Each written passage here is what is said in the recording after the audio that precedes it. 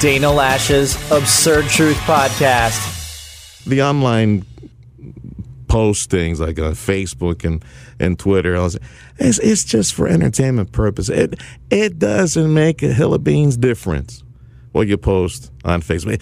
But I find it so comical that the so-called fact checkers, all these ninnies, they're on the Facebook payroll and taking little complaints from somebody got butthurt. And usually, my understanding is, correct me if I'm wrong, it's at Sergio Talk is on the Twitter thing, if you want to say hi on Twitter.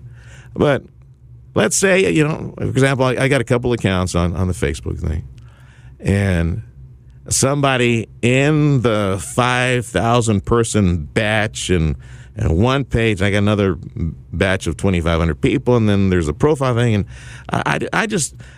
it's amazing how much time I know I go back just to check the feed, check the funnies. It's junk food. It's mental junk food. Basically, that's what Facebook is. And sadly, for too many people, it's also the news feed for everyone. Let me tell you why I check Facebook. I check Facebook for funny memes that I love sharing. I love some of, especially the dad memes. Every now and then, a little bit of news will trickle in, and Twitter is the one that gives me the heads up on the news trend. And I check the Facebook thing for Astros videos, Houston Astros videos, highlights, home runs. Like the Yankees' daddy, Jose Altuve, hitting like first pitch home run again against the Yankees. Like the Astros no-hitting the Yankees twice. The only team to no-hit the Yankees twice, I think, since the late 50s, the Astros. And I see all those. I love that, and I share that as well. But somewhere behind the scenes, this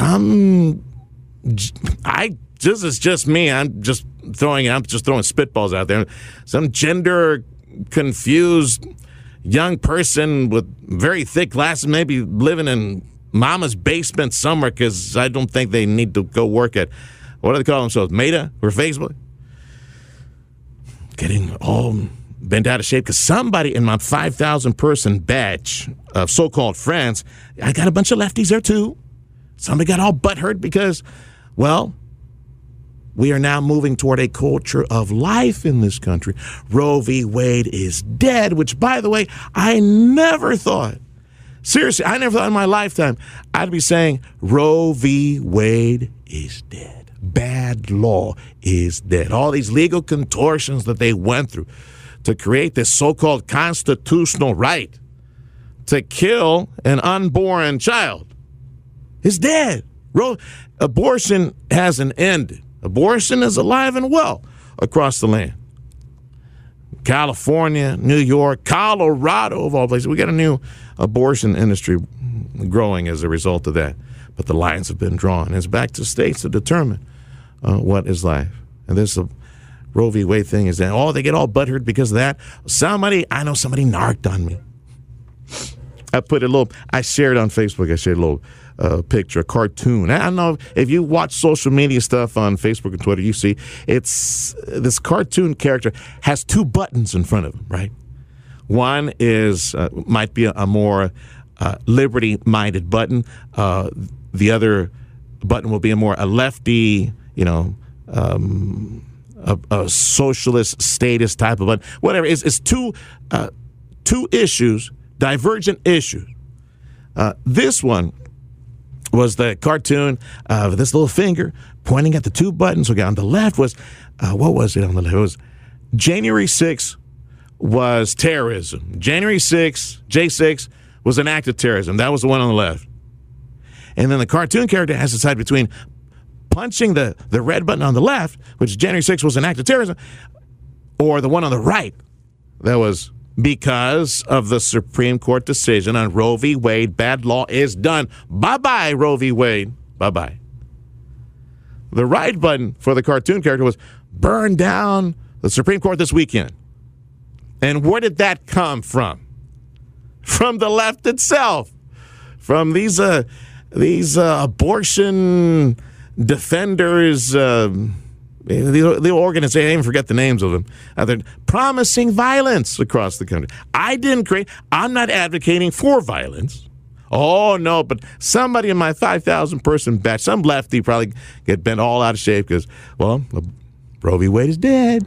That's a fact. You can raise your both little fingers as much as you want. You can cry and complain all you want. Roe v. Wade is dead. Somebody got all butthurt, reported me to the Facebook police 3 days without being able to post any of my Astros videos. That's my latest adventure with Facebook. Costco being sued by some shareholders for alleged inhumane conditions and how it takes care of its chicken. They're going to wind up being $5 rotisserie chickens anyway. My goodness. So the lawsuit against Costco that they, quote, knowingly violate Nebraska and Iowa law allowing inhumane treatment of the chickens. All right. Cargo plane carrying 150,000 pounds of baby formula welcomed to the big airport in Houston this past weekend. 100 pallets of formula flown in from Germany trying to help with the shortage. The embarrassing shortage, may I add. It's embarrassing that our country continues to see this. And solar-powered patio umbrellas sold exclusively at Costco have been recalled in the U.S. and Canada after some of these umbrellas caught fire. Yikes.